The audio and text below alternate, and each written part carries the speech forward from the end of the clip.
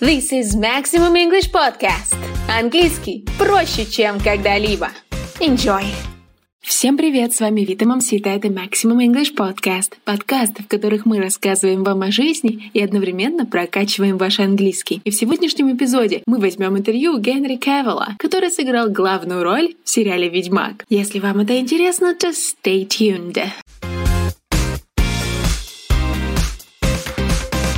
Привет, Генри, наконец-то начал выходить сериал с твоим участием The Witcher. Наконец-то ты можешь нам немножечко о нем рассказать. У меня для тебя несколько вопросов. Очень жду, что ты прольешь свет на некоторые из них. Само шоу довольно-таки серьезное. The Witcher is a monster hunter. Ведьмак — это охотник на монстров. Подскажи, ты хоть раз улыбался в каких-либо сценах этого сериала? It's all depending on how the editing room lays out. It's all based upon story. Certainly the character does smile. There are smiles in there, but it depends on what we want to show the most. Хорошо, то есть улыбки есть, но зависит от того, что вы хотите показать. Действительно, в большей части сериала не до шуток. Speaking of it, говоря об этом, у серии книг «Ведьмак» и в целом этой вселенной есть большое количество поклонников. Расскажи, оказывалось ли на тебя некоторое давление из-за того, что на роль выбрали именно тебя, и сериал получился таким, каким он получился? Расскажи нам что-нибудь об этом. I didn't feel any pressure at all. I mean, and if I did, it's coming from myself. I'm one of these fans. I am one of them, 100%, rabidly enthusiastic about doing the right thing for this show.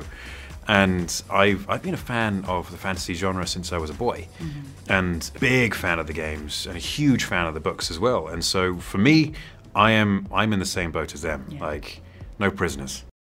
Окей, никакого pressure, никакого давления со стороны других фанатов, только от самого себя, то есть от тебя, как от фаната The Witcher. Очень круто, что ты старался быть rapidly enthusiastic, то есть сделать все, чтобы шоу получилось классным, и у тебя действительно это вышло. Однако это наводит на мысль. Нынче очень сложно сделать шоу, которое не будет сравниваться с «Игрой престолов». Думаю, ты это понимаешь. Как ты можешь это прокомментировать? I think comparisons are always going to be made, and it's fun. Yeah. It's fine.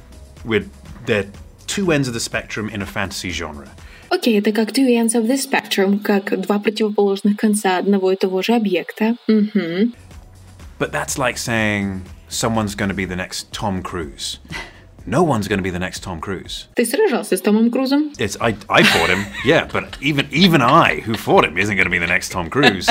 Tom Cruise is Tom Cruise, and he exists as Tom Cruise. Whatever happens next, Tom Cruise is Game of Thrones. Whatever happens next, The Witcher is never going to be Game of Thrones. It's going to be something else completely different. And it exists within that fantasy genre, yes, but it must exist by itself. Никто не может стать другим Том Крузом, и никто не может стать другой «Игрой престолов». The Witcher exists by itself.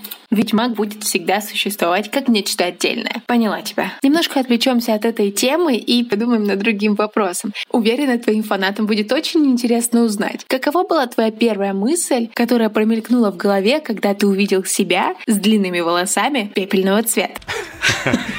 The hair went through an evolution. It really did. I was on quite close to the beginning of shooting. There's only so much time I had to bring my team on, and then my team got to work on things like the wig, and we put a lot of hard work into the research of it.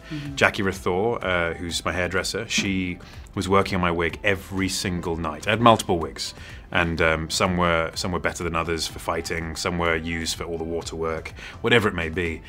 And huge amounts of work went into it. Where we landed with makeup and wig and costume by the end of it was absolutely perfect. Окей, у тебя было несколько wigs, несколько париков, и все очень много над ними работали. Так и не подумаешь, что в парик можно вкладывать столько усилий. И даже забавно, что у тебя были разные парики для разных сцен. Но все же, было ли в твоей голове что-то вроде «Вау, я блондин теперь»? It helped transform me into the character. I love that bit. Это просто помогало вжиться в персонажа. Последний вопрос специально для фанатов книг и игр. Будут ли какие-то пасхалки, Easter eggs в сериале? Yes, they will, if they're watching carefully. Будут, но can you tease us? Немножечко подразнить нас, может быть, ты хочешь, дать нам подсказки? Oh, no. That ruins the whole point of Easter eggs. Oh, okay. No, just keep your eyes peeled. Keep your eyes peeled. Держать уши востро. Хорошо. дословно означает «держите свои глаза очищенными», а мы будем держать уши востро. Спасибо. И это было все на сегодня. Спасибо, что слушали. Напишите нам, с какой еще звездой вы хотите интервью. А пока спасибо и пока. This is Maximum English Podcast. Английский проще, чем когда-либо.